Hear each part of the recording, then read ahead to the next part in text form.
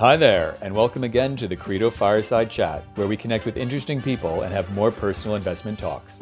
In this episode, Credo's Ainsley Toe, head of multi-asset portfolios, speaks with Jeffrey Ptak, chief ratings officer at Morningstar Research Services, about the theory and practice of ratings and research and selecting fund managers.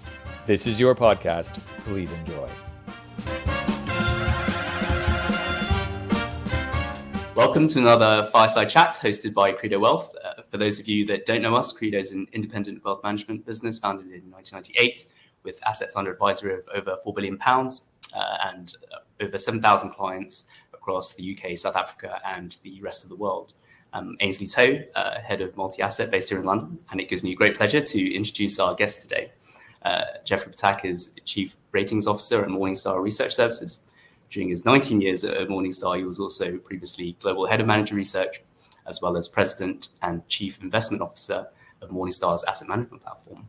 Jeff is also on the Asset Management Advisory Committee at the Securities and Exchange Commission in the US, and he's also co-host of Morningstar's popular podcast, The Long View, which is also extremely popular amongst the investment community over here. So, Jeff, welcome.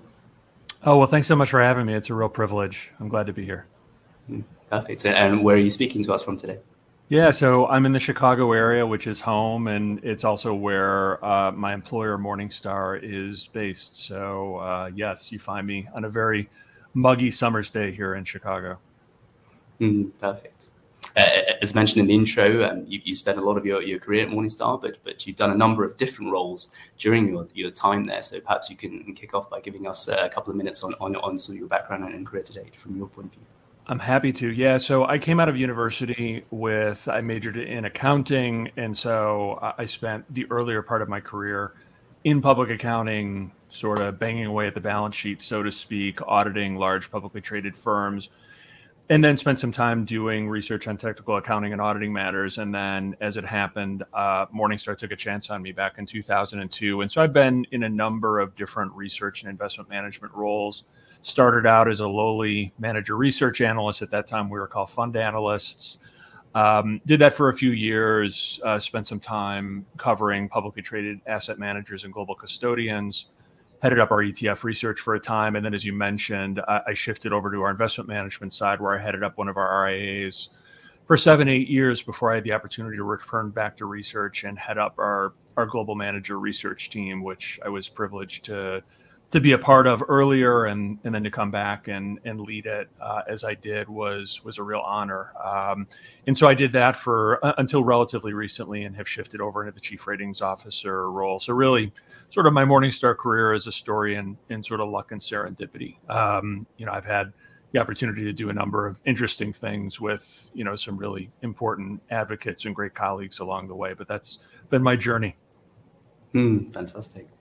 Well, we're delighted to have you here to talk about your experiences in manager research and fund selection in particular. And maybe if we can start by taking a little bit of a step back and looking at the mutual fund industry as a whole. So you've obviously been analysing this sector for a while. Can you describe in your view sort of the biggest changes that you've seen during your career? Sure. Yeah, I would say, and this will be a surprise to no one, but it's still an important and notable trend. The most enveloping development is the trend towards lower cost. I think for a while we would say it was a trend towards unbundling, and so sort of separating distribution from manufacturing, as it's called here, sort of sales from the practice of investing. That was a very, very important development, and then we've seen further bifurcations from there. But really what's happened is, the service of delivering investment management has gotten further and further atomized, atomized. It's really, sort of become more and more sort of isolated and priced accordingly. And so that's put pressure on asset managers, product providers to make sure that they're as price competitive. And as you know, we've seen a tidal wave of flows to the cheapest products. In fact, just recently, my colleagues published our annual fee study, and it showed that fees have continued to grind lower. This is a study that focuses on prevailing prices, asset weighted. in the U.S. fund market, and prices continue to grind lower in 2020. And so that just seems like an irreversible trend. Obviously, there's a zero bound, but I think the prices are going to continue to go lower because that is what the market continues to demand, given some of those shifts that I mentioned.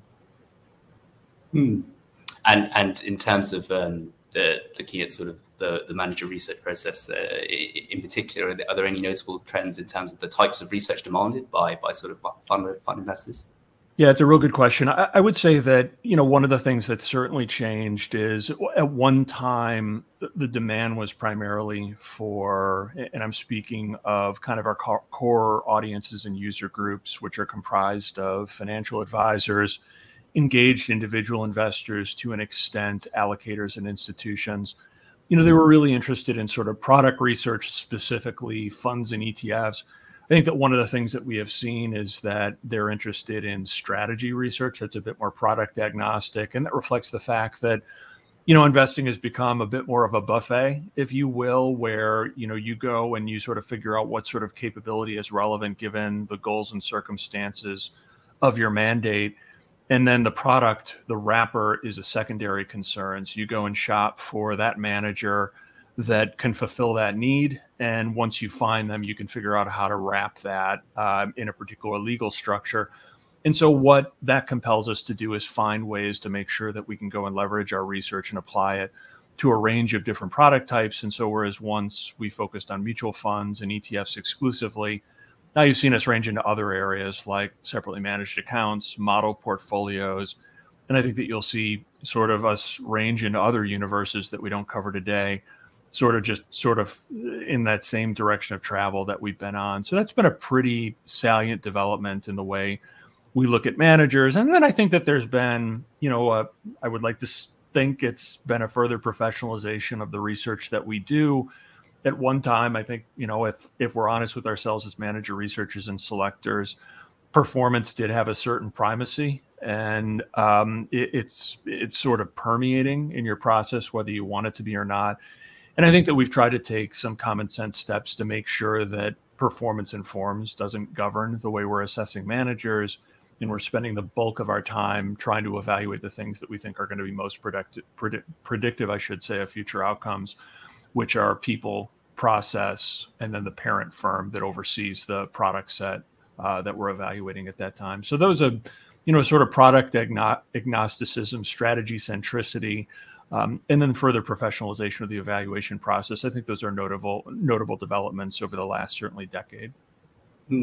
Yes, very interesting. And the other thing, I should have mentioned it before, and I'm so sorry. It's amazing that I didn't cover this, given how long-winded that answer was. But the other thing that I think is a noteworthy change is the fact that our clients, our users, they define success differently than they once did. And I think that probably the signal example of that would be sustainable investing, which has become a flagship initiative for the firm and our researchers as well. In that case, they have a more encompassing definition of success than excess return or alpha or the number of stars that we put next to a product that they've invested in.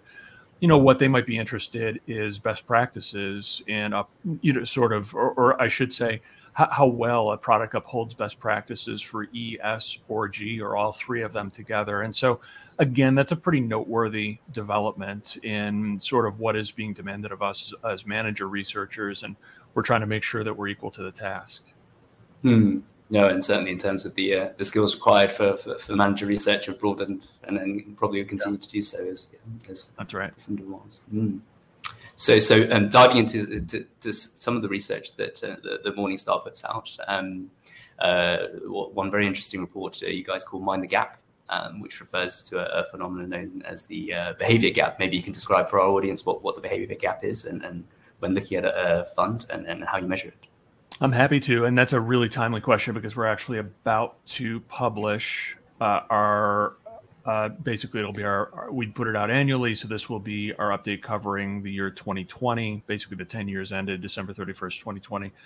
And to quickly summarize what Mind the Gap looks at, it basically looks at the difference between dollar-weighted returns, which, internal rate of return is another term that's used for it, and then the total returns of the fund. And Why might the two be different? It really boils down to the timing and magnitude of cash flows into a product at a given point in time. And so Mind the Gap is basically sort of the stamp that we've put on this brand of research, looking at how opportunely investors have made use of their funds. We can certainly focus, and many of us do as a practical matter, funds total returns. But as we know, what really matters when it comes down to it is what portion of that return investors are able to actually capture, because that's ultimately what matters to them achieving their goals and, basically achieving a positive outcome, we hope, in investing in that product. And so we feel like it's a salient bit of research.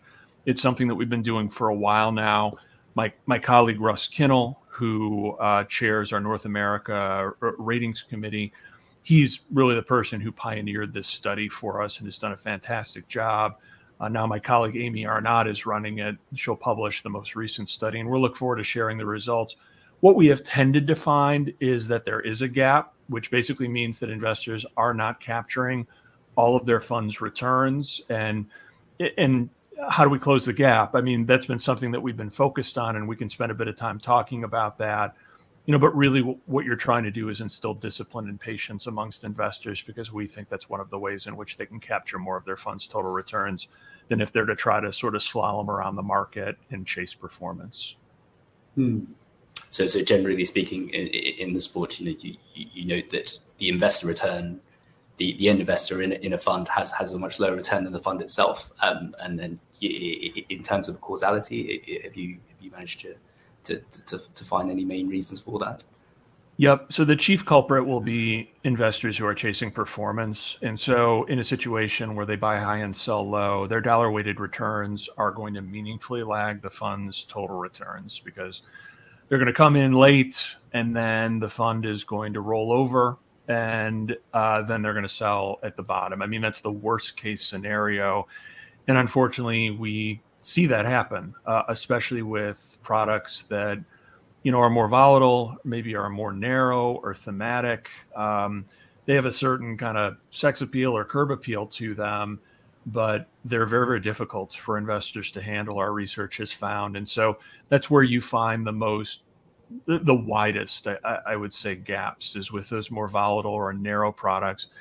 And then the flip side of that is products which are a little bit easier for investors to use. And those tend to be all-in-one products that are very, very widely diversified and then automate key features, like, for instance, rebalancing between asset classes and even the glide path. So in the case of a target date fund, which, as you know, is a very, very popular category of funds, of products here in the United States, the glide path basically dictates the mix of assets over time while the investor holds it. And so it further automates the experience for the investor. And what our research has found is that they generally do a better job of investing in those, just because they don't really take action. They invest in them and then they leave it alone. And in this case, leaving it alone is a good way to capture more of your fund's total return, our research has found. So is it fair to say that in terms of disaggregating solutions versus products, those are more solution-like, that's an investor's just holding for the long term, has had a smaller gap than maybe a building block in sort of a broader portfolio? Yep, that's a great question. And yes, our research has found that. And so, when we look at multi-asset, so when we conduct the Mind the Gap study, we can break it down in a variety of ways, one of which is category group. And one of those category groups is allocation, which is essentially multi-asset. And what you tend to find is that the gaps there are narrowest. And then on the flip side, we have category groups like sector equity and alternatives. And what our research has found is that those products tend to have the widest gaps. And so it's quite interesting. There's been a lot of attention paid to, things like thematic products, sector-oriented products. And some of those have delivered outsized returns, and that's what's garnered them the interest from investors and some of the notoriety that they have achieved in the media and elsewhere. But what you find, unfortunately, is that investors, because they don't time their investments into those types of products opportunely, they capture on a dollar weighted basis the same kind of return that they would have earned if they had just put their money into US multi-asset funds. So basically that total return advantage that you would see between sector, thematic, and multi-asset, I mean, the sector and thematic have handily outpaced multi-asset just because they've been exposed to some of the most successful themes and areas in the last decade or so. But investors through poor timing have frittered away those advantages. And so basically what they get is the volatility of a thematic product, but the same dollar weighted return that they would have had in a less volatile multi-asset product. That's what our research has found. And that's one of the reasons why we think it's important to continue to highlight this area. And just in terms of timing generally, whether it's into sort of traditional active funds, into thematic sort of index-based funds, or sort of very, very traditional passive funds, have you seen any difference in ability to time between those, or maybe your sort of personal views on that? So it's quite controversial in a sense. I think that, those who are proponents of active funds take great umbrage when you suggest that people do a better job of investing on a dollar weighted basis in passive products. And I think they actually have a point insofar as what our research has found is it doesn't depend quite so much on whether it's active or passive as the context in which that investment is used. And so I think what you might see more often with a passive product, and I'm speaking of sort of like a cap weighted, widely diversified sort of beta product, if you will, as opposed to like some smart beta, this or that, that's much, much narrower. I'm talking about like the most, sort of the broadest types of products. Those tend to be part of solutions, as you know. Maybe they're used to try to execute an investment plan, right? And they're paired with other very broad products. And the idea is to provide the exposure to the market and then find value elsewhere as part of maybe the financial advisory program that they're a part of. And so by virtue of that, they're not going to tinker with it as much, and they're going to probably stick with it through thick and thin. Whereas I think when you have these standalone nichier products, especially when they've got some of that curb appeal to them, I think that tinkering goes on, and oftentimes those products are active, not always, but many times they are. And so I think that can lead to less than optimal results and wider gaps in those cases. But it is nuanced, and I would not suggest that, you're going to see a smaller gap if you invest in a passive product, because that in and of itself is not going to guarantee that you're going to use it wisely. There can be other factors that intrude that, cause you to chase performance and basically have a big gap there. And conversely, you might use an active fund very, very prudently and capture most of its total return. So I think it's more about context than it is the product type. How the tool's used as opposed to the exactly tool itself. That's right. Perfect. And just onto sort of another area of research, and maybe you can explain for our audience what Dunn's Law is, and some of the insights there. I'm happy to. And so what Dunn's Law holds is essentially, I mean, the way to think about Dunn's Law is, let's suppose that we're talking about an investment style. And you've got a bunch of different strategies that implement that investment style. And so I'm here in the US, and one of the most popular category of strategies would be US large cap. And so as we know, we've got a number of active funds that are out there, and they're going to invest primarily in the stocks of large capitalization companies. Their indexes are going to invest exclusively in large capitalization companies. But let's go back to those active managers. I said primarily large capitalization companies. It's also possible that they will hold the stocks of mid caps and even small caps. And so basically what it means is that they tend to be a little less style pure, or that is, they're a little messier than their indexes. And so what does that mean? It basically means in a situation in which that style is in favor, the index is going to be more difficult for the active funds to beat. Why is that? It's because it's got a more unadulterated exposure to that style. In this case, it's large cap stocks. And then conversely, in situations in which that style is out of favor, let's imagine that mid and small cap stocks are ruling the roost, then it's going to tend to advantage those active managers. And why is that? It's because they are more exposed to those styles. And this is what active funds do. I mean, they're going to change the weightings of the stocks that comprise an index, and then they're going to go outside the index. And so that means that they're going to be less style pure than their index. And so what Dunn's Law holds is that in many cases, when we see these divergences of active funds from the benchmark that represents their style, it's often explained by these stylistic differences and what's leading, what's lagging. And, it's something that I've tended to cite in my work, just because I think that, we can go and form narratives around what it is we're seeing. This manager is leading, this one is lagging.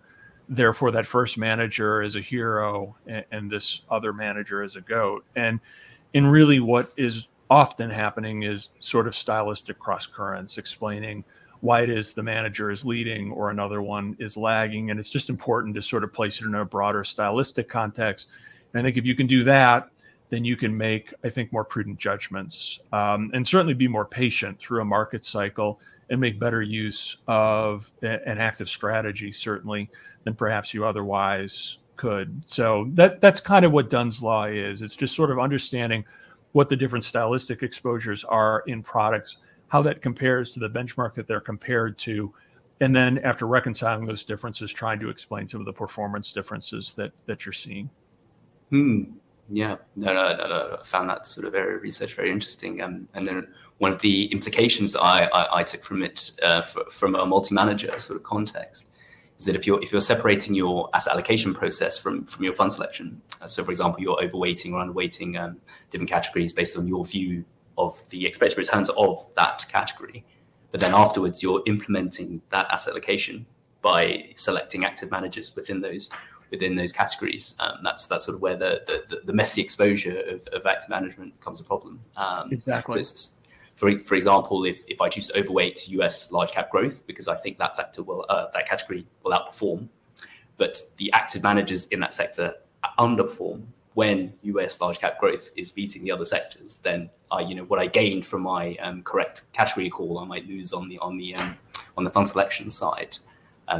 Which was, I just found quite interesting because, separating those two decisions.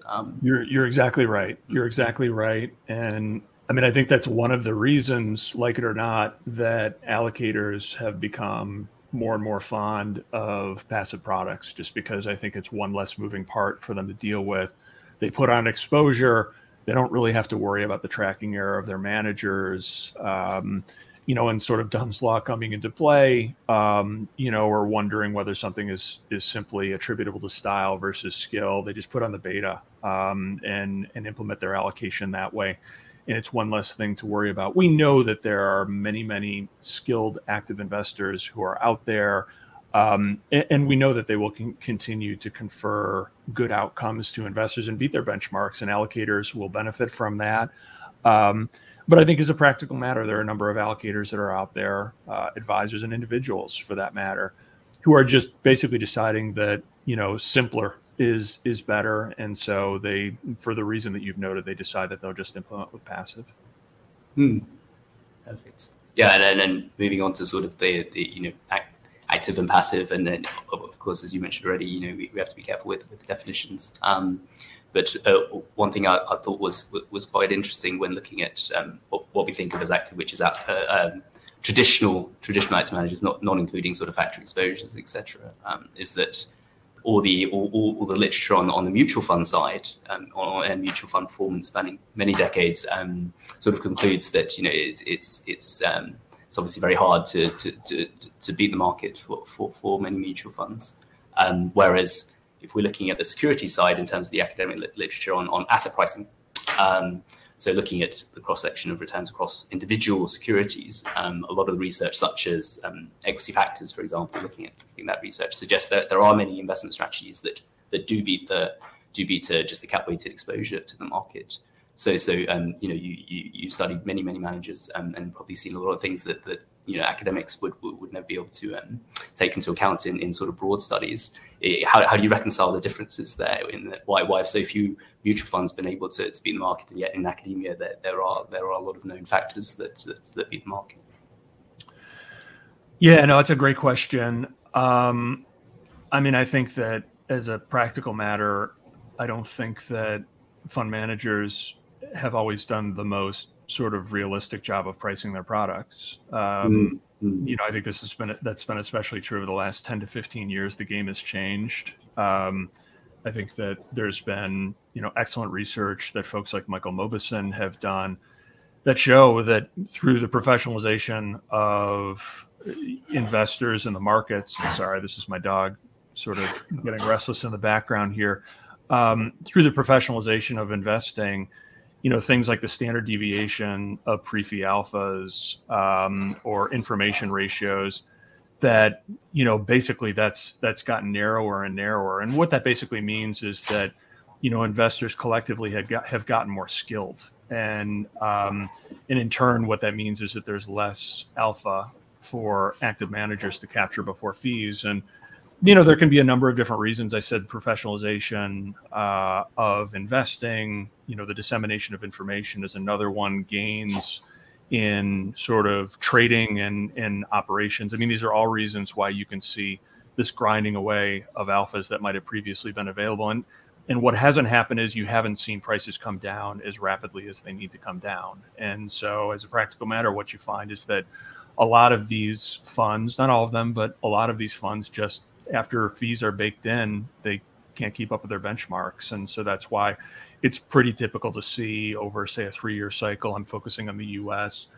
It's 20 to 40% of the active funds that we would be tracking, if that over a 3-year period of time, in aggregate, are going to be beating their benchmarks. And that's it, academic literature aside. So it's the difference between theory and practice, pre-fee and post-fee, and then taking into account developments in the market, which, if anything, have made it more difficult for active to succeed in certain areas, particularly in equities. And you've mentioned you spend a little bit of time on in terms of equity research on that side and looking at individual securities.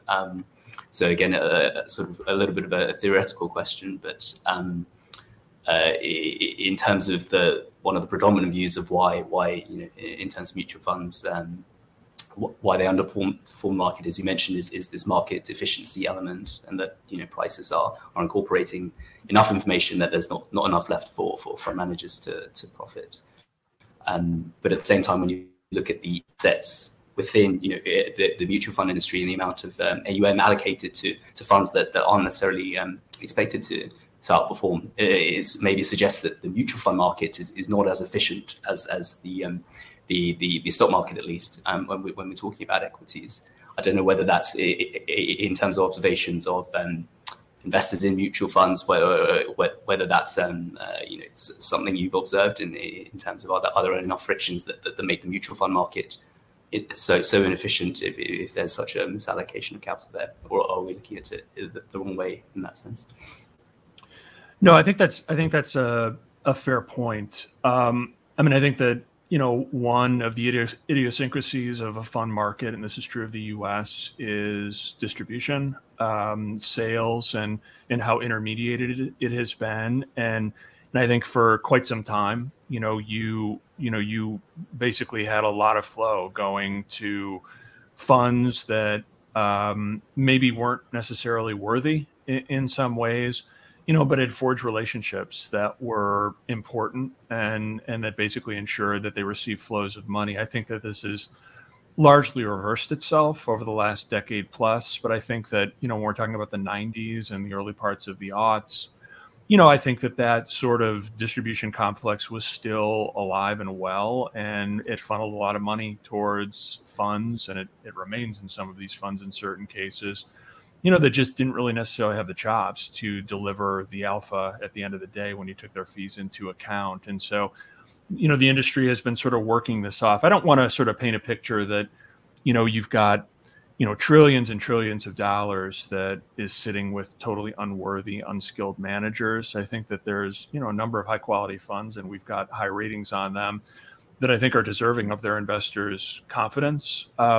But I think, to your point, there's a number of other funds where, it's a bit of a remnant of a previous era where I think that sort of the power of the narrative and some of the relationships that you forged explains why they have the assets that they have. And I think the market has been working to correct that over the last decade plus, when you've seen lots of money flow out of some of these products and into index products. But, again, it's sort of the realities of how, sort of the business of running money, how it works. And it's maybe a bit less forgiving than an academic study would suggest. Yeah, that makes sense. Perfect. So we talk a little bit about the industry. Maybe I'd like to zoom in from the industry level down to individual managers and your thought process for assessing them. Sure. And you touched on a few of the points. But the first thing that most investors tend to look at is returns of a fund or a manager. How relevant is past performance data, and what are the right and wrong ways to use it for manager selection? Sure, no, it's a real good question. Yes, I mean, I think that performance can be informative. I think it's very, very important to place it in an appropriate context within the overall research process. And that can start with sort of how you sequence that process. I mean, I think that if you're running screens and it's based on performance, that's pretty much going to guarantee that performance is going to play a very, very influential role in your decision making and monitoring process. I mean, it's just inescapable. Whereas I think that if you are to sort of widen the aperture a little bit and start with the question of, okay, what is it we're trying to achieve here? What kind of exposure are we looking to put on? What are sort of the characteristics of this area that we're looking to invest in? If we look at it, how efficient or inefficient has it been, and why maybe has it been that way? Let's suppose it's inefficient. For instance, we see a very wide gradient of returns amongst the different funds that are within that space or invest in that style. How exploitable are some of the opportunities that we see there? And then, based on that, what are some of the attributes of a manager that you have seen go in and exploit some of those opportunities in these areas where you think there are exploitable opportunities? To me, that's a much more sort of useful progression track to go down than, let's put on a 3-year performance screen and whoever's in the top quartile will start diligencing them. I mean, at that point, really sort of people, process, and parent, those are very sort of cosmetic parts of the evaluation process, because performance has gotten you at least 3/4 of the way there. And so I think if you can invert things slightly so that performance plays that supportive rather than dominant role in the process, then I think you can make a more considered judgment about whether a manager is relevant to what you're trying to do, let alone has the capabilities to deliver that to your investors over time. And so that's kind of the way we've come to think about performance as part of our process. And that's why we've made the evaluation of people and process and parent, those are sort of the overarching, or I should say the organizing principles for the research that our colleagues conduct. And I should mention, you're being very kind in letting me speak to it, but we have a really great team here, led by Lee Davidson. He heads up our global manager research and quantitative research team. And he's got a number of lieutenants who report to them throughout the world that do just a fantastic job day to day of diligencing managers. And so really, I'm describing the process that they follow and doing the great work that they do. Perfect. And I'm sure we'll come on to sort of manager meetings and some of the nuances in the qualitative research. But you mentioned some of the 3 Ps there, and maybe for just quickly for some for many retail investors, they only have access to generic information and may not have necessarily either the skill set or the access to do some detailed due diligence. So maybe if we can do a quick sort of lightning round of I'll give you some headline fun information. You can let me know so just a couple of quick thoughts on each, whether it's relevant or not, or whether they might be useful. So, for example, for an investor looking at total expense ratio of a fund, how relevant is that?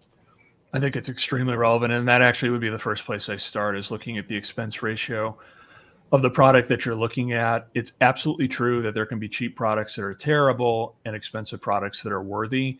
But generally speaking, I think that the expense ratio is something that you can use to tilt the odds in your favor. And so if you had to start with a thing for your search within a particular style, category, what have you, I would look at fees. And that's, I realize, going to be an unpopular view in some quarters where people are like, oh, come on. It's about what you get after fees. You can't make that your starting point.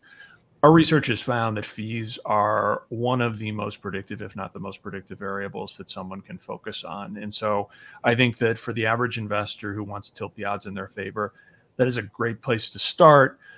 I think it also does tell you something in subtle ways about the firm. I think it can tell you how it is they think about the investment process, how realistic they are.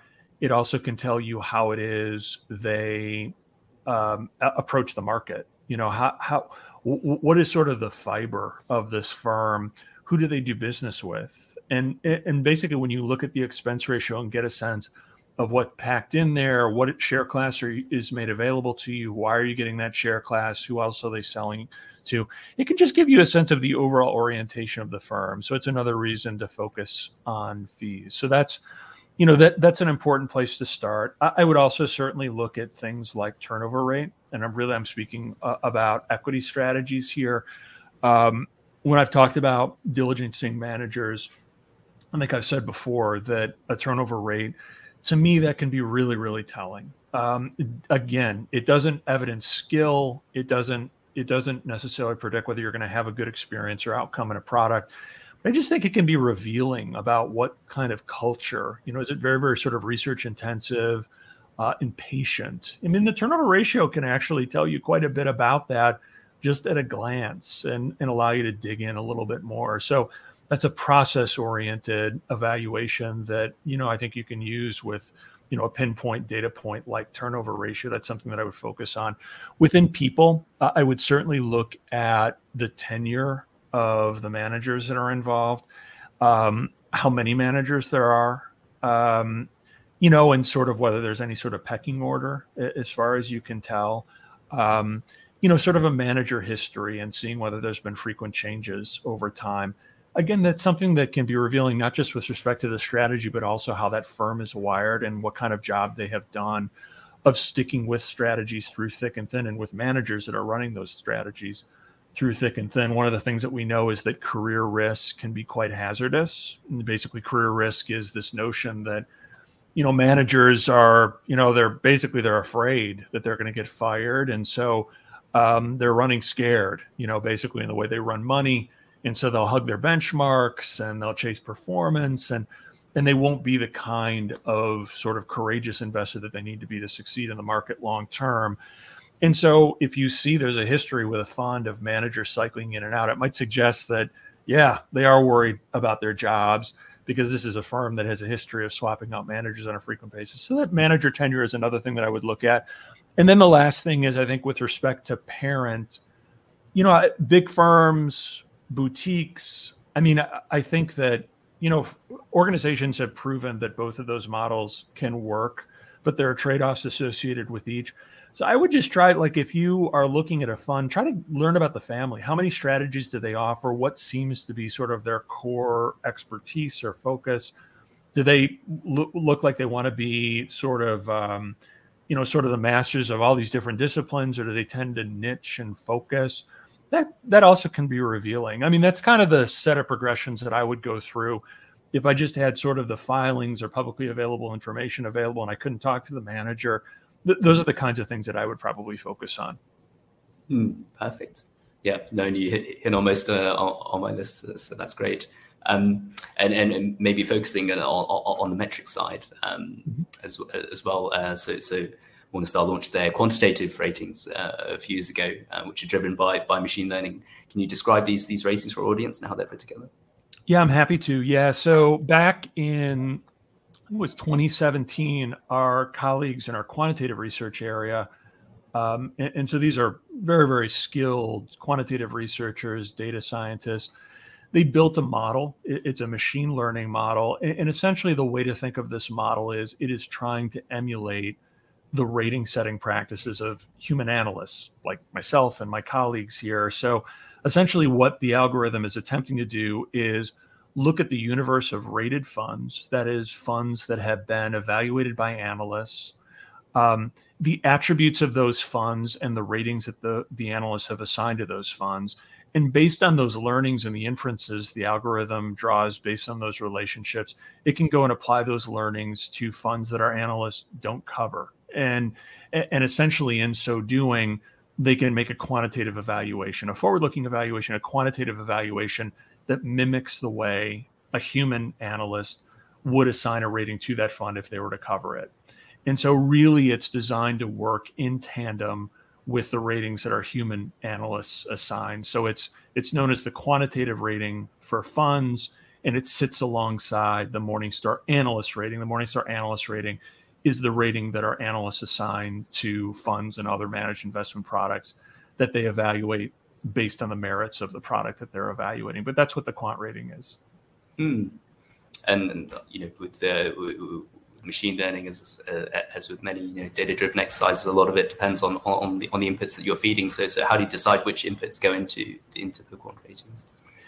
Yep. And so our colleagues on the quantitative side have done a very comprehensive sweep of the different data points that are available to us for all the funds that we cover, and their relationship to essentially the evaluations that the analysts are making. And so just to maybe back up a second here. So when our analysts are doing their work, they're not only assigning a headline rating, which takes the form of gold, silver, bronze, neutral, or negative, but also pillar ratings. And so I mentioned before people, process, and parent.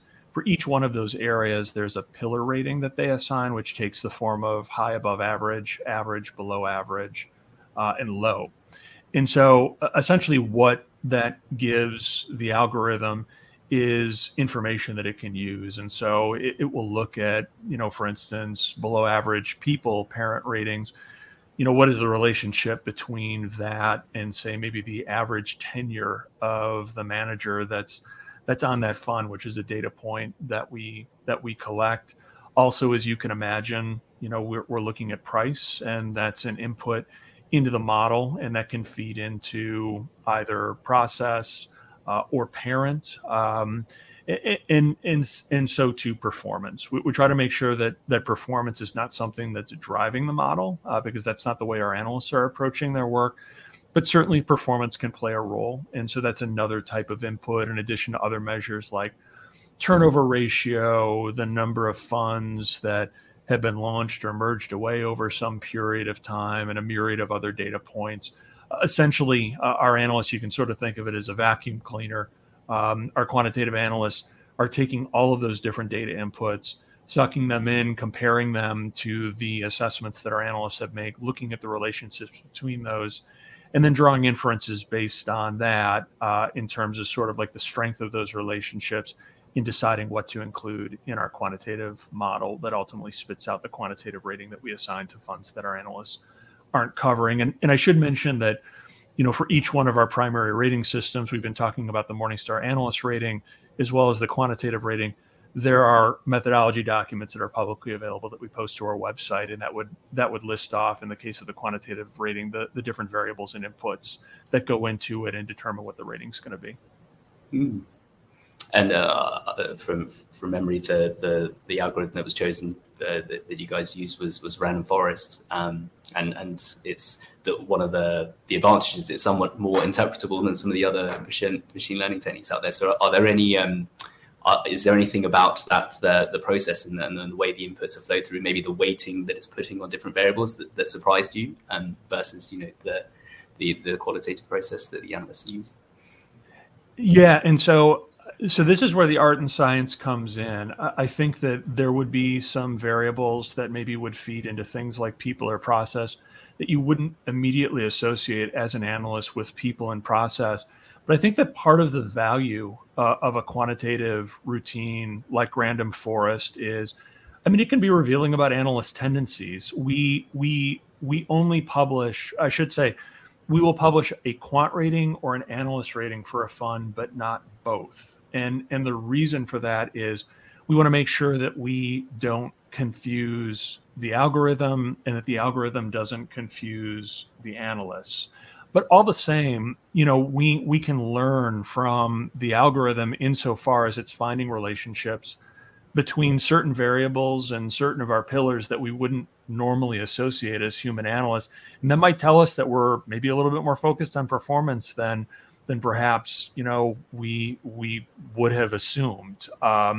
or, something that we think that we take into account as human analysts, maybe really isn't as big of a weight when it comes to the random forest model and the weighted accords do it as part of the quant model. And so I'd say it's been revealing in that sense. And also they retrain the model on a periodic basis, and to see changes there, that can also give you a sense of maybe what it is the analysts have been paying more or less attention to as they go through their work. And that can be something that feeds into the work that we do, so that we're a little bit more cognizant of that as we're doing our diligence on managers. Perfect. And in terms of I guess we'll come on to manager meetings in a second, but you mentioned sort of the art versus the science, if you like. On the investment due diligence side, is there anything from your personal experience that you found as tended to be contradictory or maybe opposed to some of the broad academic findings within sort of manager selection? So I think that, and I'm guilty of this, maybe more guilty of this than any manager, researcher, or investor out there. I think that we underestimate how perishable things are. And, like the first place you would go is sort of like excess returns or skill or measures thereof, and, how those decay over time. And one of the reasons that happens is because investors love a strategy to death. It has some success. They pour assets in, and that changes the way that investor approaches things because he or she can't do it in the same way they did before. That's one of the most common reasons why you see decay or perishability in investment strategies. And I think that we do have a tendency to underestimate that, but it also extends to sort of people issues, organizational issues. Sometimes you have folks that lose their focus and their fire, and they're human beings. And that's part of the beauty of this business, is that, you're basically you're harnessing the intuition, skill, of these human beings, and basically achieving an outcome that might not have been possible otherwise without that. By the same token, the flip side of that is these are people that have their own set of imperatives and circumstances, and things can change in very, very unexpected ways. And I think that's even truer of organizations. As their priorities and imperatives shift around, that can have a real profound impact on the way they invest, or I should say their portfolio managers invest as part of that organization.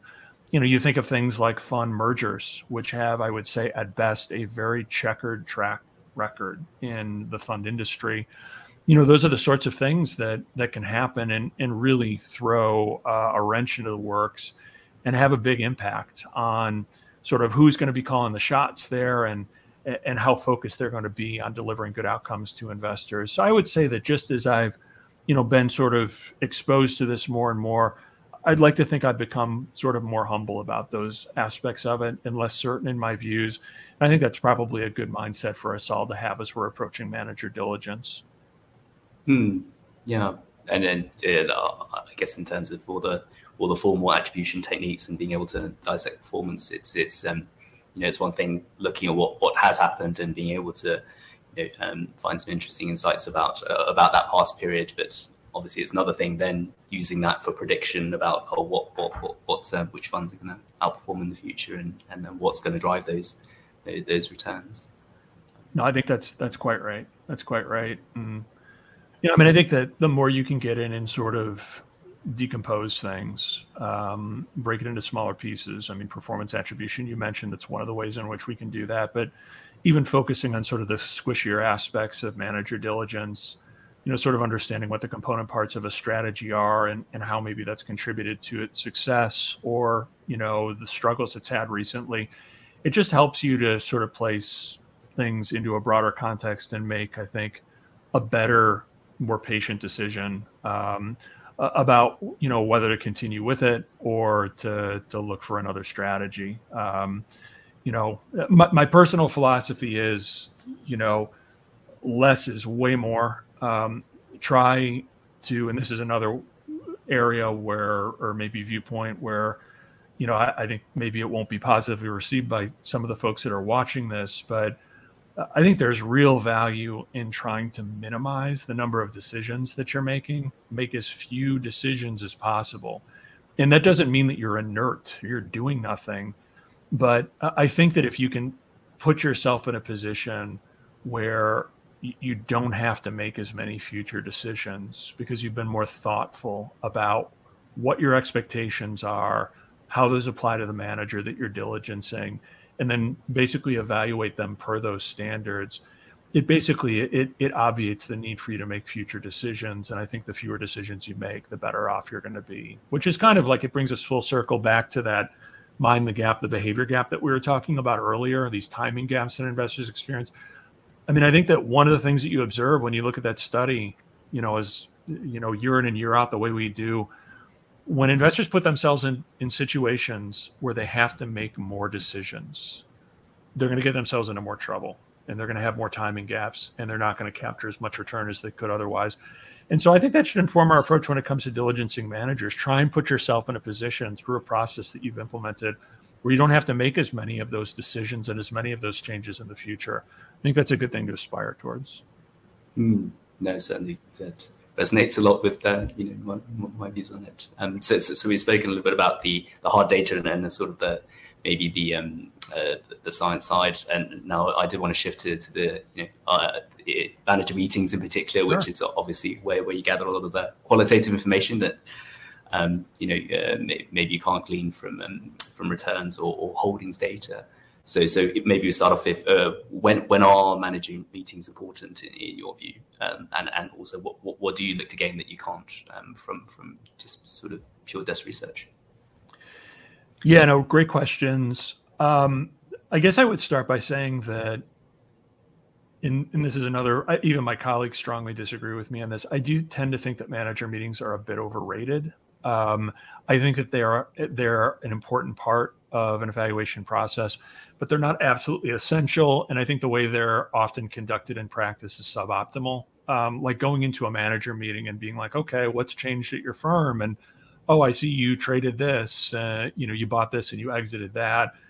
To me, that is not a very fruitful use of time. And I don't know that that's necessarily going to yield a lot of insights that are going to help you to make a great judgment about whether to continue allocating to this manager or to take a different decision. So that's what I mean by manager meetings can be overrated.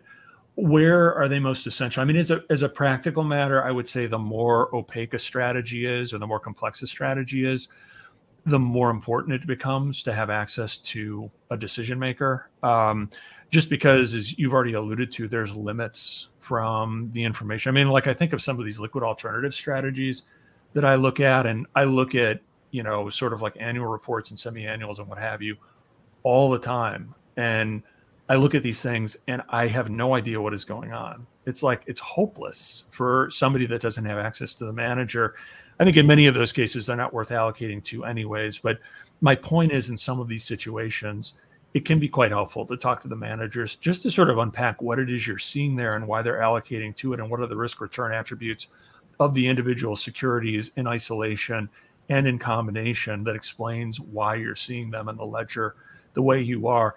And it doesn't always have to be exotica that we're talking about, alternative strategies or what have you. It could be fixed income strategies, right?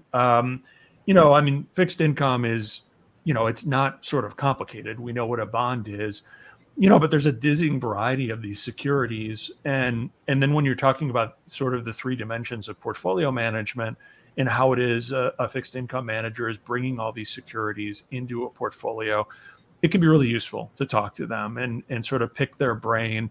The data and analytics around fixed income are not always where they ought to be, depending on what you have access to. And so I think that makes it even more potentially valuable to talk to fixed income managers. Where is it less valuable? I mean, long only equity in a lot of situations.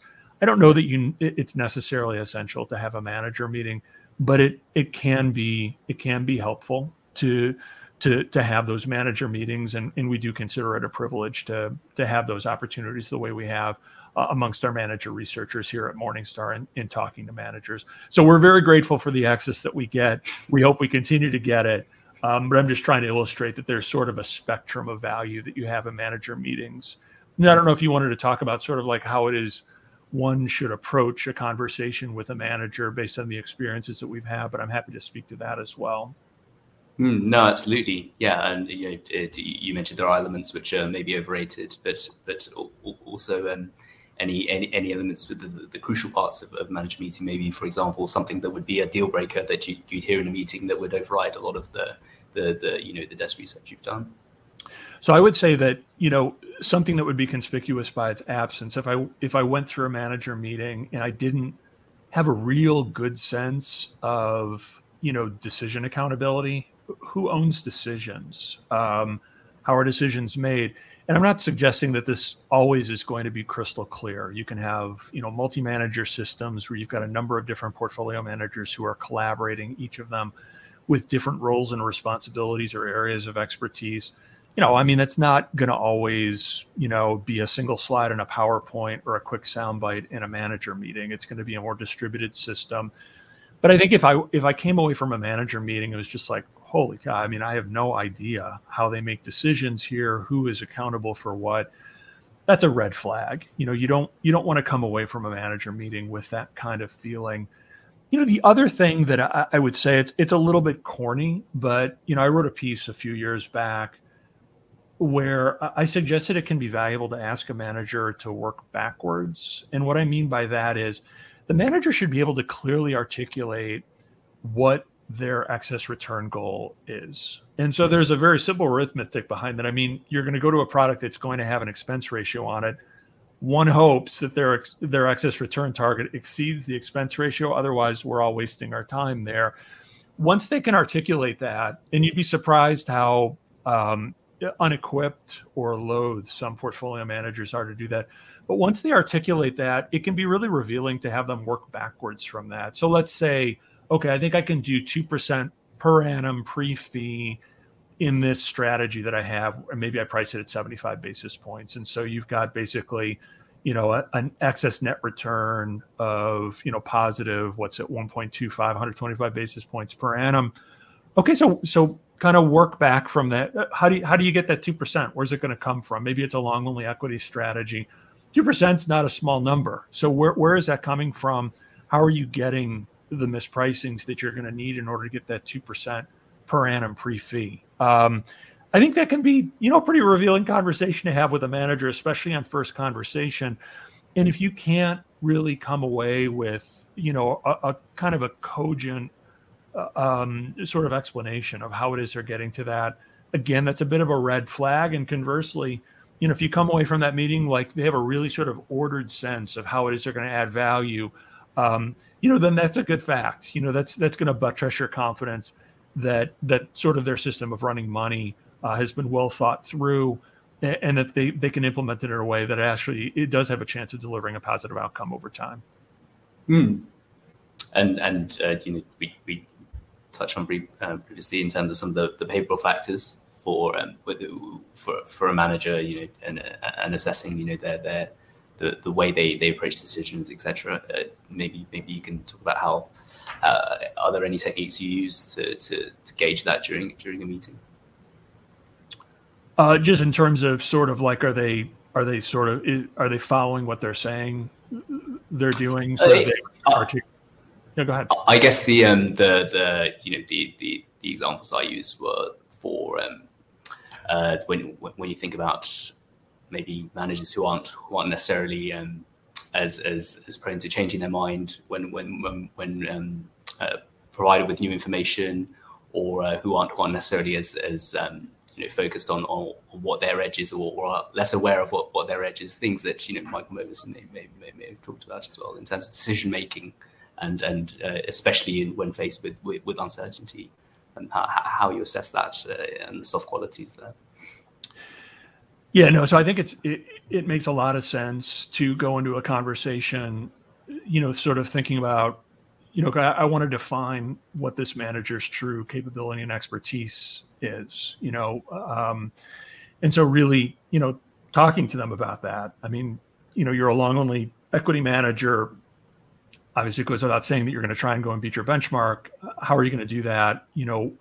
what's your investment style? What evidence is that in the portfolio? Give me some examples of that. And then if they give you an example of a security, really tying back to some of the things that they said earlier in the conversation about, here's what we think we're really good at. I think it can be really, really worthwhile in a conversation, when you're talking to a manager, to ask them to explain to you why the market is mispricing a security that they think, stands to deliver outsized returns to them. Is the story misunderstood? Is there something about the way this firm is organized that defies the understanding of the market and doesn't command the kind of multiple that you think it commands? How could you be wrong? And to what extent have you built in a margin of safety for your investment? And what was that price that reflected the margin of safety requirement that you've imposed for this? And how has that changed over time as your understanding of this name has evolved? Those are all ways, I think, in which you can cement your sort of confidence that the manager's articulated investment approach really ties back to the portfolio, not just at that point in time, but over time. And so those are the kinds of, sort of questions that you probably want to be mindful of if you have the opportunity to talk to a manager, and basically take their measure.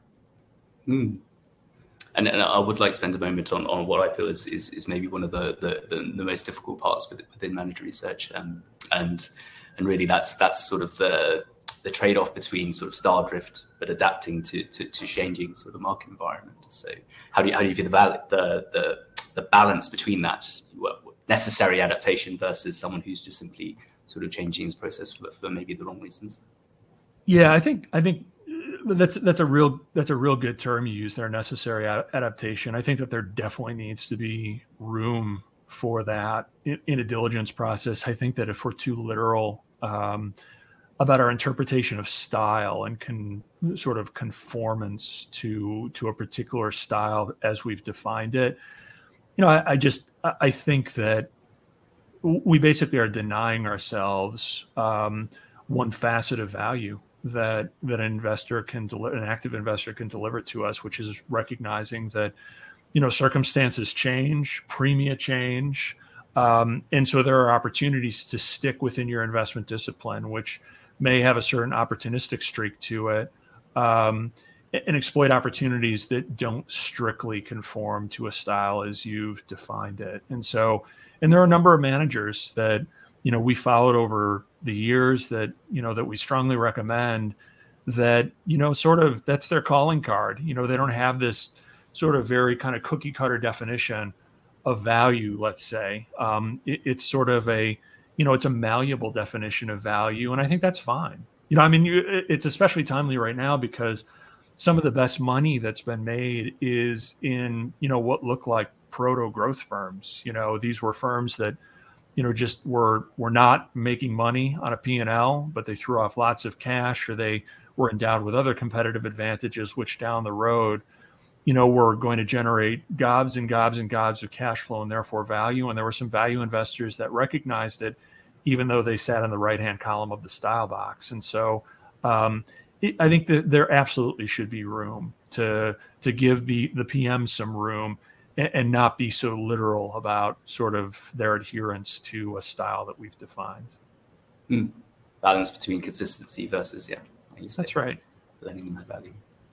Jeff, this has been a wonderful conversation, and I would also encourage a lot of our viewers to follow you on Twitter. You always have some very interesting insights and very engaging. So maybe you could share your Twitter handle also, where investors can find you.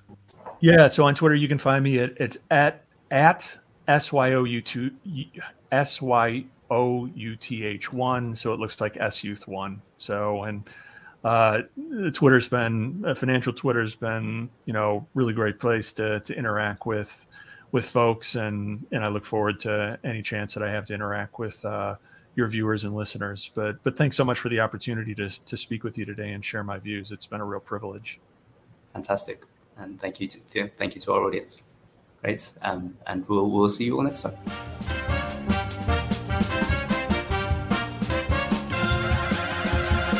And that wraps up this edition of the Credo Fireside Chat. We'd like to thank Jeff Ptak for appearing and sharing his thoughts, and more importantly, thank you for listening. Please contact Credo if you have any questions, or if you'd like to invest, visit us at www.credogroup.com. Please note that Jeff Patak is an employee of Morningstar Research Services LLC, a subsidiary of Morningstar Inc., registered with and governed by the U.S. Securities and Exchange Commission. Neither Morningstar Inc. nor its affiliates are affiliated with Credo Wealth. Thank you, and goodbye.